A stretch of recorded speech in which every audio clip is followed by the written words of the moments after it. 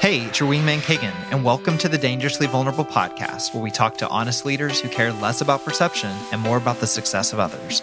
Today, we're going to dive into a visionary's life and learn how adversity, failings, and bad decisions have shaped their lives, their thinking, and their definition of success. There's absolutely no room for inflated success stories, so you can take notes on the learnings that have shaped them for the better.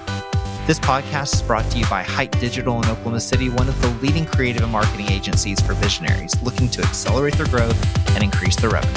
Let's go. Sean Copeland, how are you? I am good, my friend. How are you? I am doing great. It's so good to see you. And I know you're a very busy man with lots of irons in the fire. So thanks for being on. Thank you. My pleasure. Thanks for inviting me. Yeah, absolutely. Well, I know the first hiccup that we already had was that IT would not allow you to get into this podcast. And my first question is, what does a man got to do that leads a $1 billion bank? What does a man got to do to be able to get on a podcast? Could have gotten in. It just might have taken a while. So yeah, go through all the red tape. Yeah, that is funny. Well, welcome to the Dangerously Vulnerable podcast. I've already told you that I really want to make sure that we're dangerously vulnerable today. And you said everything's on the table. So we don't know exactly what that means, but here we are. Everything's on the table. Everything. Okay. It's my okay to you and your viewers, listeners. Okay. Awesome. Well, first off, Sean, I think it's really important that we give a little bit of background on who you are. And we'll stay on that for just a second. And I want to get into the good stuff here, but just tell us just a little bit about who you are. I mean, you've done an incredible amount of things. If you look on LinkedIn, if you look on everything, I mean, you got a list. You got a list of things. So just tell me, like, what are you doing right now, and what are you most passionate about right now? Well, the reason I've done a lot of things is because I'm really old. I mean, well, that's one. When you had one per year, it's like you get to almost 50 things because I'm almost 50. So, so a very, very brief kind of bio for your listeners. Grew up in a small town, Beggs, Oklahoma. Grew up on a farm. Graduated from Oklahoma State back in the mid 90s. Was not able to return to the farm because of some economic challenges that we were having. Really lucked into a career in the banking industry, and that's a really funny story for another time. Yeah. Got over promoted, was a bank president very, very young. When I was 34, had the opportunity to buy Regions Bank. It started out very, very difficult because that was in 2008, and we thank the good Lord we're able to survive due to a miracle from Him. We have now grown from little bitty to pretty big, $1.3 billion company, 200 employees. We have a very, very strong kingdom culture, which I know we'll talk about later. I've been married to Angela 25 years this year. So both my 25th anniversary and my 50th birthday are all in 2023. We have 3 kids, 19, 16, I got to think about this a little bit, and 13, and they're great kids. I coach Little League sports. I'm a big baseball nut, and we operate a number of different businesses, and that's kind of the story of my life. Very involved in church, lead a number of kind of faith-based efforts, but we'll just leave it at that for now. Yeah, you've got a lot of things going, and I know that you give a lot of credit to your wife as well. And I know that she's heavily involved. Not only does she have a full-time career, she still is in the career, right? I mean, I think I just saw a post that she was, she's one of the only women execs. I don't know if it was at her company or whatever it is, but I know that she's really diving in deep into that world. And so, but you guys are partnering on a lot of things together. I mean, you would consider this more partnership. You're not doing this all alone. No. So Angela is literally the most perfect human ever known. I am married to her, and I'm like, there has to be a flaw. There's got to be some kind of, deep, dark secret here somewhere. Yeah. And I think she is just that amazing of a person. a cancer survivor. She was an oil and gas executive. She's now an executive with the University of Tulsa. She Oh, wow. Okay. gets asked to speak, and she's very, very inspiring, particularly to women leaders. They love her as they should. She's an unbelievable mom and wife. Now, she doesn't really get too involved in the entrepreneurial endeavors of Hmm. mine. That Yeah. just fear and risk for her. Yeah. Yeah. Yeah. Obviously, I love it. So she just kind of leaves me to my own device. Yeah. But everything else, we teach Sunday school together. Everything that I do is with her blessing. And honestly, everybody that knows me knows this. I'm kind of like Bill Clinton in that if I didn't have Angela, I would be a disaster. There is no question about it. She's like super mom, super wife, very organized, and I can be a little not organized, and so she's pretty awesome. Wow. Well, I want to jump into the story, and there's a lot of things that we could talk about today and the things that you're doing today, but I think it's really important to have context for where you were. And I remember, I don't know exactly where we were. We were at a table, and I remember that. But I remember you telling me some of the story of 2008. Yeah. And it has just continued to remind me that everyone starts somewhere. And a lot of the times it's not always in the best place. And I want to talk a little bit about that. And can you just frame kind of where you were? You've just bought this bank. How old were you? Like 30, 34? 30. So 34-year-old buying a bank. What in the world? And probably when you signed the documents, you felt like you were on top of the world for a moment. And I would love to know where you figured out you were soon after that. So, it's interesting. I went to the governor's prayer breakfast this morning, and it just stopped me as I was leaving for the sole purpose of talking about this story. This story, oh wow, he said, had really changed his life as well. So I was 34. I was running a bank here in Tulsa. I had the opportunity to buy Regent Bank. It was a very, very scary. Anytime you leave a certain kind of corporate job and you're making good money, and then all of a sudden you kind of go out on your own, you're an entrepreneur deluxe. It is really scary. So we jump out, we raise the money. It took us a long time to get regulatory approval. It took 7 months. We ran through most of our savings during that time because we didn't have any income. And then we finally closed on the bank on April 1st of 2008. Okay. Now it was April Fool's Day, which is pretty fun looking back. Yeah. So it's just before the big mortgage crisis hit. So you're right. For about 6 months, I'm like Leonardo DiCaprio on Titanic. I'm like the king of the world. I mean, I feel like, I'm in newspaper articles and magazine articles, youngest do this, all that. Yeah. And then we get to the fall, and as I just watched The Big Short this weekend, Angela. Oh man, that's a pretty interesting show. And it was where we were. So everything melts down. We began losing a lot of money because we weren't a mortgage. We were just a small rural community bank. But if you remember, and if your listeners remember, everything shut down. I mean, it wasn't just mortgage. It was like the whole economy, stock market goes down enormously, and everybody's home equity disappears. And so people stopped buying. So we had we're a business bank, and we had so many of our small business clients at the time, their customers just stopped buying. Credit seized up, banks stopped loaning, and so we began charging off loans left and right. Now, none of these are loans that we have made, but they are loans that we have done due diligence on.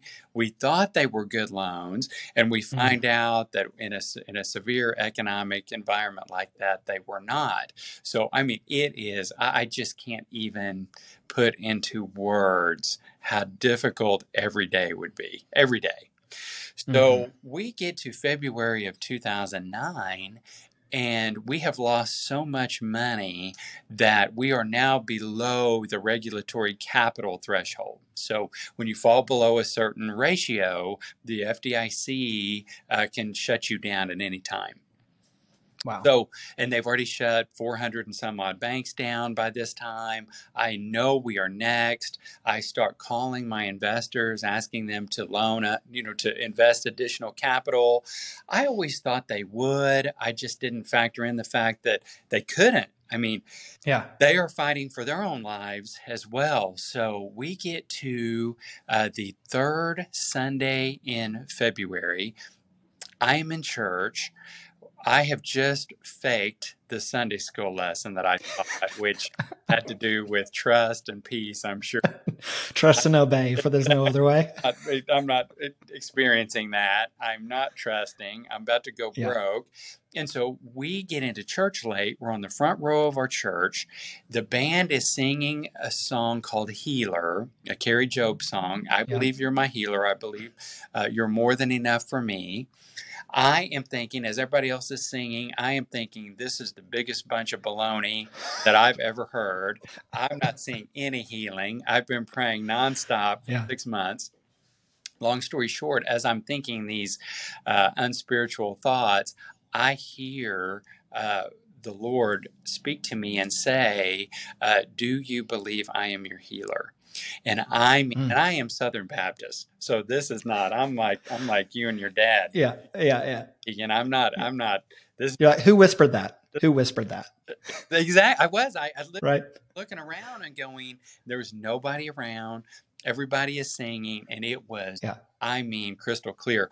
I lose it in church. I literally, I can't stop crying. The impact of that experience with the Lord, plus all the stress I've been going through. So I literally fall to my knees on the front row of the church that I'm an elder in. And I say, okay, God, I give up. I don't know what to do. I mean, I've been working 20 hours a day. Everything's getting worse by the day. I was literally skinning. That's how bad it was. And so, 2 days later, I am up at our bank in Nowata, the original bank that we bought.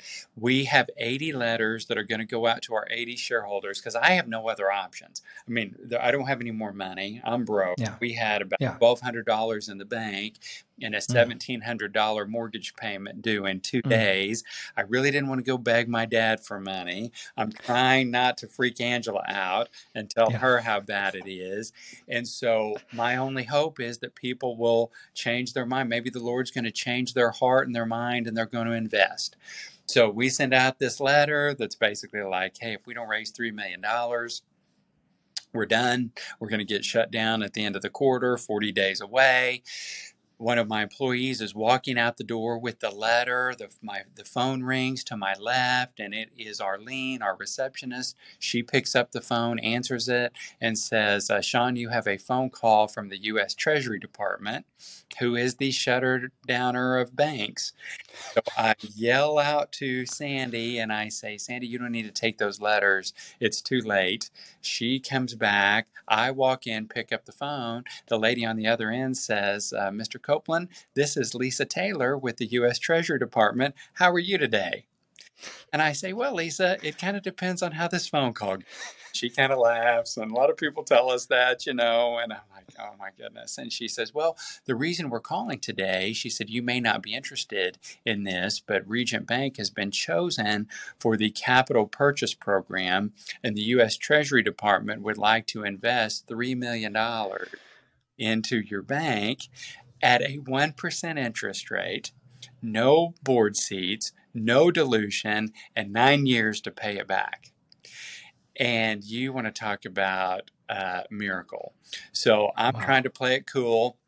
Yeah. I tell her, of course. Can I see the papers for that, please? I'm like, we are very interested. We would love the maximum, whatever you can give us. The money was in the bank that day. Oh my goodness. We were on the phone at 10:43. The money came in the bank at 1:57, just before the wire cut off, and we were healed.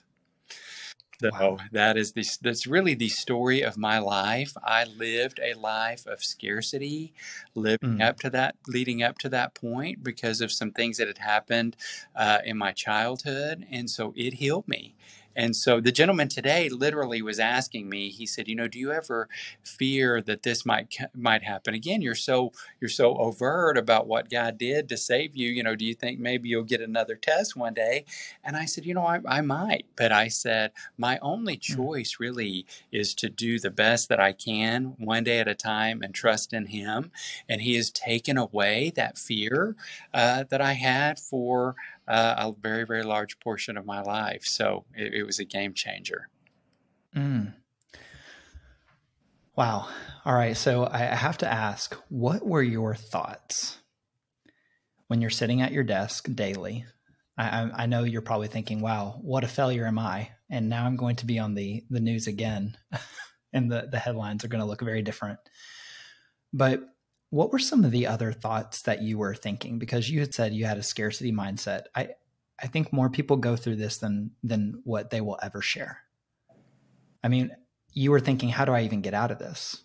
I mean, I mean, were you thinking, well, my life insurance is worth more right now, so maybe if I just like get hit by a bus, Yeah, maybe it would be better. I, I mean, where were you at? I did think that. So Yeah. it felt so hopeless. I mean, Mm. you wanted dangerously vulnerable, so I went Yeah. there on this question. It felt impossible. I mean, I just looked at the situation. It really was more than even what I've shared, because a lot of Hmm. the talent, a lot of the employees that said they were going to come over and join me when we bought the bank did not, because they Mm. saw how bad we were doing. So I felt all alone. Hmm. I was being attacked by investors. My board was not supportive. I remember having a discussion with I had a business partner at the time, and I remember us saying, if somebody would just give us 50 cents on the dollar today, we would take it, just to get out, because it just Mm. felt like there was absolutely no way we were going to survive. And all the noise around you is so negative. I mean, it's not Right. what you're going through, it's what you're seeing. So I Hmm. had pretty much the gamut of thoughts. One, Wow. I am the failure that I always thought I would be. Uh, Yeah. Two, it may be better that I wasn't even born. I mean, I was kind of like George in It's Yeah. a Wonderful Life. I mean, it was kind of like, where are all the friends that I thought were real friends? They're not around. I'm Yeah. the village leper. Nobody wants anything to do with me. And I will tell you that I did have a breakthrough moment, and I'll make this very, very quick. I had Hmm. a breakfast with a friend of mine who's a mentor. His name's Gordon Greer, and Gordon is in his 80s. And at breakfast, I was asking him how he made it through the 1980s, because it was so bad in Oklahoma. And he said that he had about 3.5 years of bad, never had a good day. Now, I would argue it was a little bit different, because he was an employee of a bank. Hmm. He was the president of the bank, but he was Sure. an employee. He hadn't gone out and secured $15.5 million of investment Right. everybody Right. knew and loved in the world. But still, he gave me this advice, and it helped me get through. And it was, when he would get up in the morning, he said he would have breakfast, and he would say his prayer, read his, he called them his verses. He'd read his verses in the morning. Okay. And then when he would walk out his door to go to his garage, he had an oval mirror there to his right. And he would look in that mirror, and he would say, Gordon, do the best you can do today. And he said he would Mm. go to work and just get hammered every day, Hammered. every day, every day. Just people. He said he got punched multiple times. People Oh spit man. on him, sued him, cursed him. But he said he would come back home, and he would look back in that mirror, and he would say, Gordon, did you do the best you could do today? And if the Mm. answer was yes, he knew that was all he could do. He couldn't Mm. control oil prices, interest rates, how people treated him. He could only do his best. Well, it's so crazy. But when he said that, I thought, you know what? I can do that. I may not be Mm. able to control what's happening to me, but I can get up, make the best decisions I can make, work as hard as I can work, do the best I can do. And that helped me to make it through until we had this miracle that occurred. So it was a very, very Wow. difficult time. I can't do it justice, to be honest with Yeah. And I'm thinking about your wife right now and you. the Oh, you know, not just your struggle, but thinking about your wife and what she was going through. Um, can you just give me a glimpse of where she was? Like, where is she at in all this? so, in all honesty, she doesn't, at the time, she doesn't fully understand how, Sure. okay, she knows I haven't taken a paycheck Yeah. a long time. We're running through money. She had lost her job as well. Her job moved to Houston with Citgo Petroleum when they decided to Mhm. relocate. She didn't have a job at the time. We had a 2-year-old daughter, so life is already stressful, anyway. Mhm. And so, but here's the deal, and I can truly say this, and it's really illogical. She was always supportive. And Angela's very, very conservative, and I am Mhm. not. And so you Yeah. would think in an environment like this, there would be a lot of I told you so's, and I knew we shouldn't have done this, and, why did you put us in this situation? All that. There never was.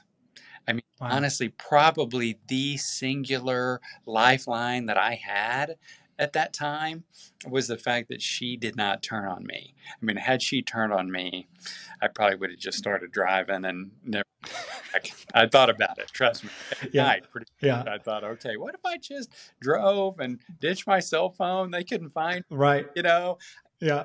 but she kept me in the game. It was really remarkable, and so she is a big, big, big factor Mm. in getting through. Well, we're gonna go to some bigger and better things as well, and but one of the things I think about, and I just think it's worth sharing, is all of us entrepreneurs, all of us businesses, even employees, when we go through hard times, I think we naturally our minds go to those things. What if I just started driving, or what if I just got hit by a bus, or whatever? And it's really interesting because then we start feeling down on ourselves that we would even have those thoughts. And Yeah, what's interesting is I've come to know that just because it's a thought doesn't mean it has to be the action that we take. Our minds, our bodies try to fly, in different directions when we're going through pain. yeah. But ultimately, it matters how we actually respond to that. There's a lot of thoughts that we would hope that no one knows, and hopefully we never act on, right? And I think as much as we don't want them, naturally it does occur. It does, and I'm with you. You beat yourself up after the fact and think, well, why would I even go there? And it's Right. almost like it is natural. It's almost like that's just kind of the fight or flight, Right. natural response within us. I have over the last probably, that was when I was 34. As I mentioned, I'm almost 50. So over the last, say, Mm-hmm. 15 years, I have also gone on a really intense spiritual journey Mm-hmm. where I have really learned to abide on a daily basis with Jesus. And that Mm. love, I kind of grew up feeling like it was kind of a judgment relationship. I was always screwing up. I was Mm-hmm. always Right. repenting. I was Baptist, so I rededicated my life. Right. 15 times. Yes, I mean, I'm like every other day, I feel like and so when I began to realize how much he loved me and that it wasn't performance based, that was really a game changer. Mm-hmm. And so I would anybody out there that might be hearing this and going through a difficult time, you just have to understand that the word everlasting means everlasting. I mean, it means without condition. And so when God says he loves you everlasting, Jesus says that, that is the truth. And so you just have to know that it's not, it's, whatever you're going through will come to an end. It's going to come to an end. Sure. That, it will work out. But even if you're dealing with this your whole life, it doesn't change the love that Jesus has for you. And ultimately, I think to add to that, I think ultimately when we understand that, our thoughts are transformed as well. So as much as we want to say that's natural, I think it's probably better to say that it is natural because of our human condition, but ultimately our thoughts can be transformed. They can. And we don't have to think that way all the time. One real quick new learning that I've just recently kind of stumbled upon is there's a book called, I believe it's called The Gap and the Gain, and it's a strategic coach, Dan Sullivan book. And this is very, very simple and quick, but boy, it is powerful for an entrepreneur. We are all we're all wired to where we're always looking to the future, and we don't celebrate the past. And he has this concept called measuring backwards instead of measuring forwards, and taking the time to stop and think about where you were and how far you have come. And man, I've just been doing this for a couple of weeks, and I have just found it's intoxicating to do that. I mean, it's like the energy that you get from that is very, very powerful. So I think, we all know it's about perspective. And when you go through something like that, your vision just becomes very, very narrow, and you're only seeing the negative. You're seeing through the keyhole of your pain. And when you can just step back and see things for what they are,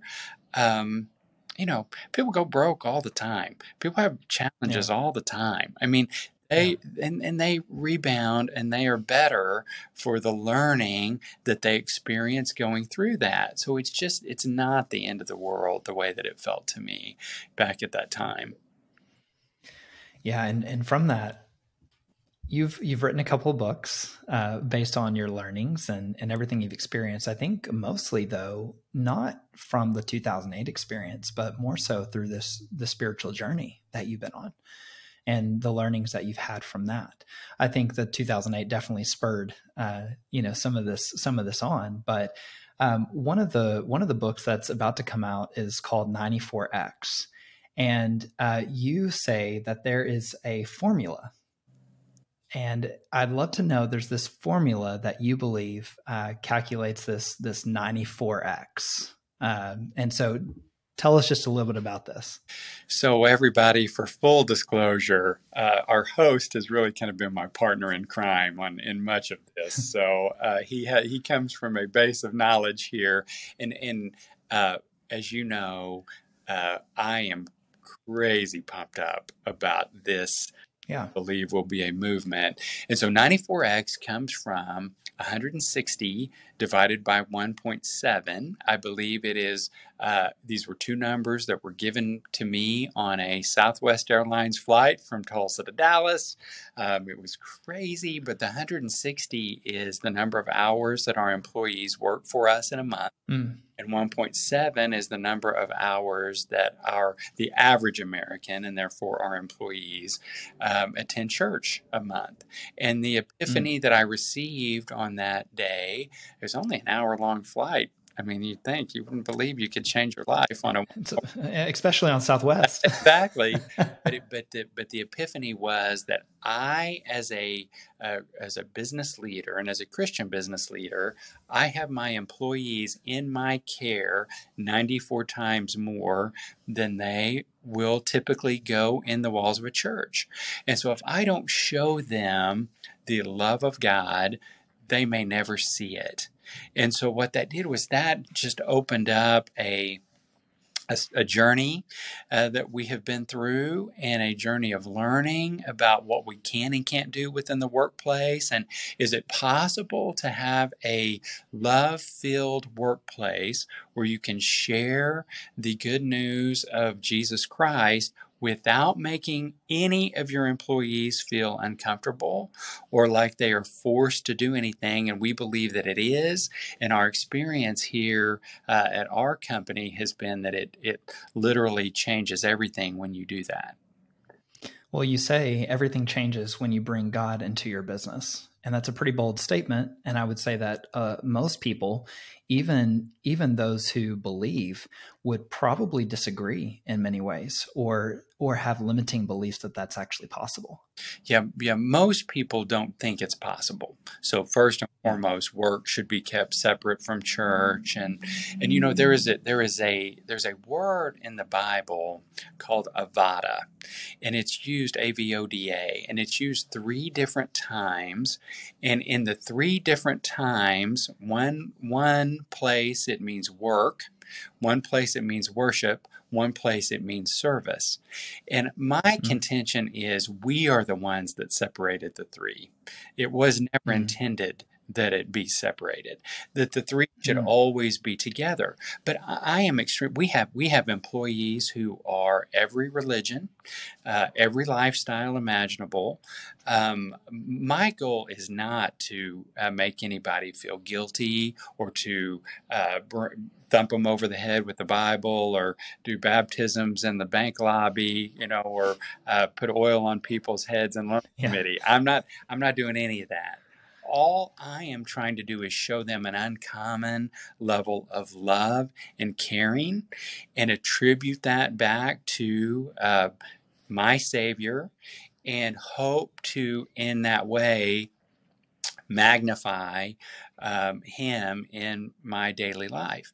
And what has happened is, no matter what people believe, I have seen the truth.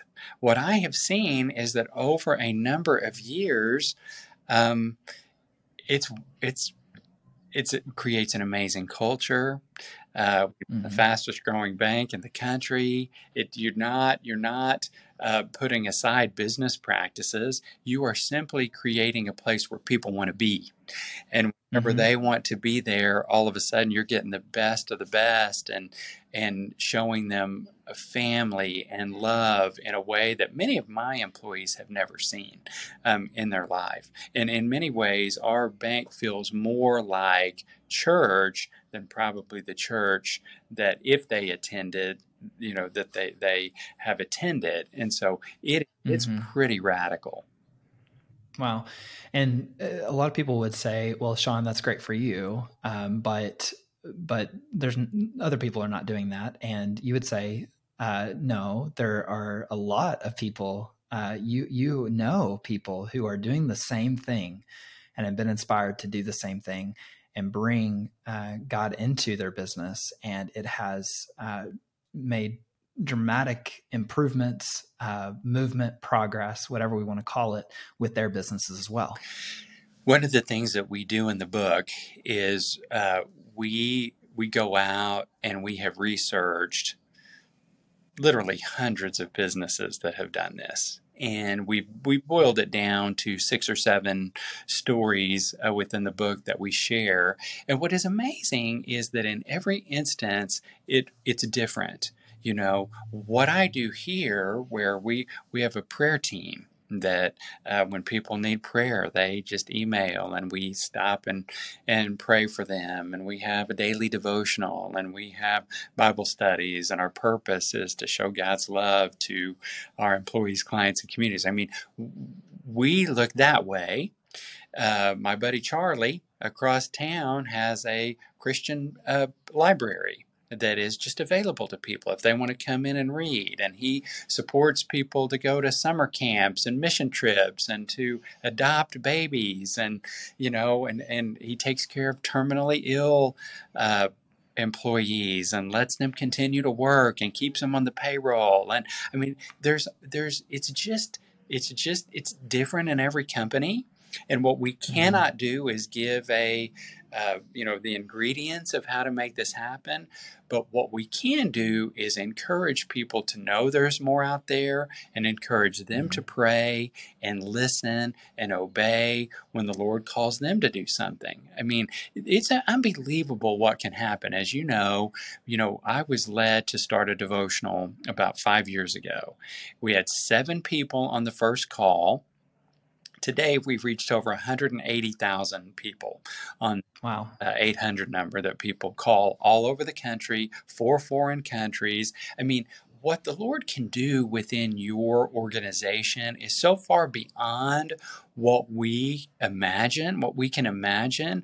We just have to turn it over to Him and obey and be sensitive to those people that we work with, and just give them opportunities, not requirements, but opportunities to get involved if they wish to do so.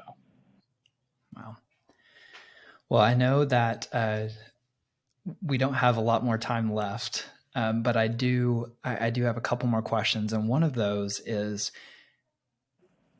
with every success, with every learning, we have people who have come along to help us get to where we are today. And I would love to know from you, who are some of those people who have truly been, and I know you have lists, pages, you could write a book on that, but who would be some of those people that you could say right now and remember that have really helped you along this journey? Yeah. I think about the old story of the turtle on the fence post. I mean, we never get there on our own. And so Yeah. my probably best examples are Jim Halligan, the president of Oklahoma State University, who helped me get into banking when it was of no Oh. benefit to him to do so. Very, very Mm-hmm. selfless individual, recently passed away. I have a lead investor here by the name of Jerry Smith, who has been by my side nonstop. I mean, he's believed in me from the get-go. Really, my entire executive team came here for less pay, typically, than what they were making, because they believed in the vision and believed in where we were going. And they've all had opportunities to leave and do better and make more money, and they've stayed here and been loyal to me and to our purpose. We already talked about my wife, my mom, both of my parents have been exceedingly supportive throughout all of this. And so, I mean, you are right. If I go back to, I just talked to a gentleman this morning who was my first real client at the bank. The first client that we won, it was, and I told him how momentous that was, that he chose us Mm-hmm. over 2 much larger banks, that he could have gone much more proven. What a key moment that was for us. So yeah, it's very, very important to remember those people that helped us to get where we are. And I will say this, it's very easy for me, because when it was just me, we almost went broke. When I began to build this team and have this amazing uh, uh, family that we have here, that's when we took off. So I don't have Mm-hmm. any delusions that I'm the reason for this. I know it's God, but it's also such a wonderful group of employees who work so hard every day. Yeah. The CEO who lost all control and gained so much. Yes, that Right? can be our next book. Right? I love it. So tell us this really quick. I know that you have a podcast, which is fantastic. You share a lot of great insights on that. I know that 94X is coming out, and depending on when this is released, I know that we don't have maybe a specific date yet, but it's something we can all look forward to, right? And so, Close. yeah. So yes, So yeah, tell us just a little bit how we can find you. sure. So first and foremost, our daily devotional that we do is every morning from 8:17 to 8:30 Central Standard Time, and you just call 888-630-4807 every day, 365 days a year. Our podcast is called Kingdom Driven CEO, and it's on all the outlets. And we have new content every Saturday morning by noon, and it's basically just the intersection of faith and business. What does that really look like, and how can we bridge those two? And then, yes, we're so excited. 94X Movement, which when you see the beautiful website, the gentleman that I'm talking to signed it. It is off the charts good. And the big day is going to be April 7th. So, okay, we've got the date, if I'm not mistaken. And so we've got it nailed down. We're going to be ready, and all right, we will launch on April 7th. So you can go to 94xmovement.com if you want to join the movement. We'd love to have you jump on board with us. Okay, everyone, April 7th. That's the day. That's the day. All right. Fantastic. Well, thank you, Sean, for being on. It's an inspiration. It's a blessing. It's humbling. And it gives us all something to think about. Where we first met, by the way, was at our conference room of our Oklahoma City bank. And that's exactly right. Dad introduced us, and that's where you would have first heard the story. Man, if I remember, I had pitched to you, I cried to you in there. I remember multiple things, heard your story. I mean, we got it all done in one day. Been a great run, great friendship. Man. All right. Well, Sean, thank you so much. Truly appreciate you, and hope everyone enjoyed listening to this podcast of Dangerously Vulnerable. Thanks for joining us today on another episode of the Dangerously Vulnerable podcast. To learn more about me, the Visionaries Wingman, head over to KaganHenson.com. If you're willing, subscribe to the podcast and leave a comment and tell us what you think. Until next time, keep breaking through those barriers that are holding you back from accomplishing your extraordinary vision.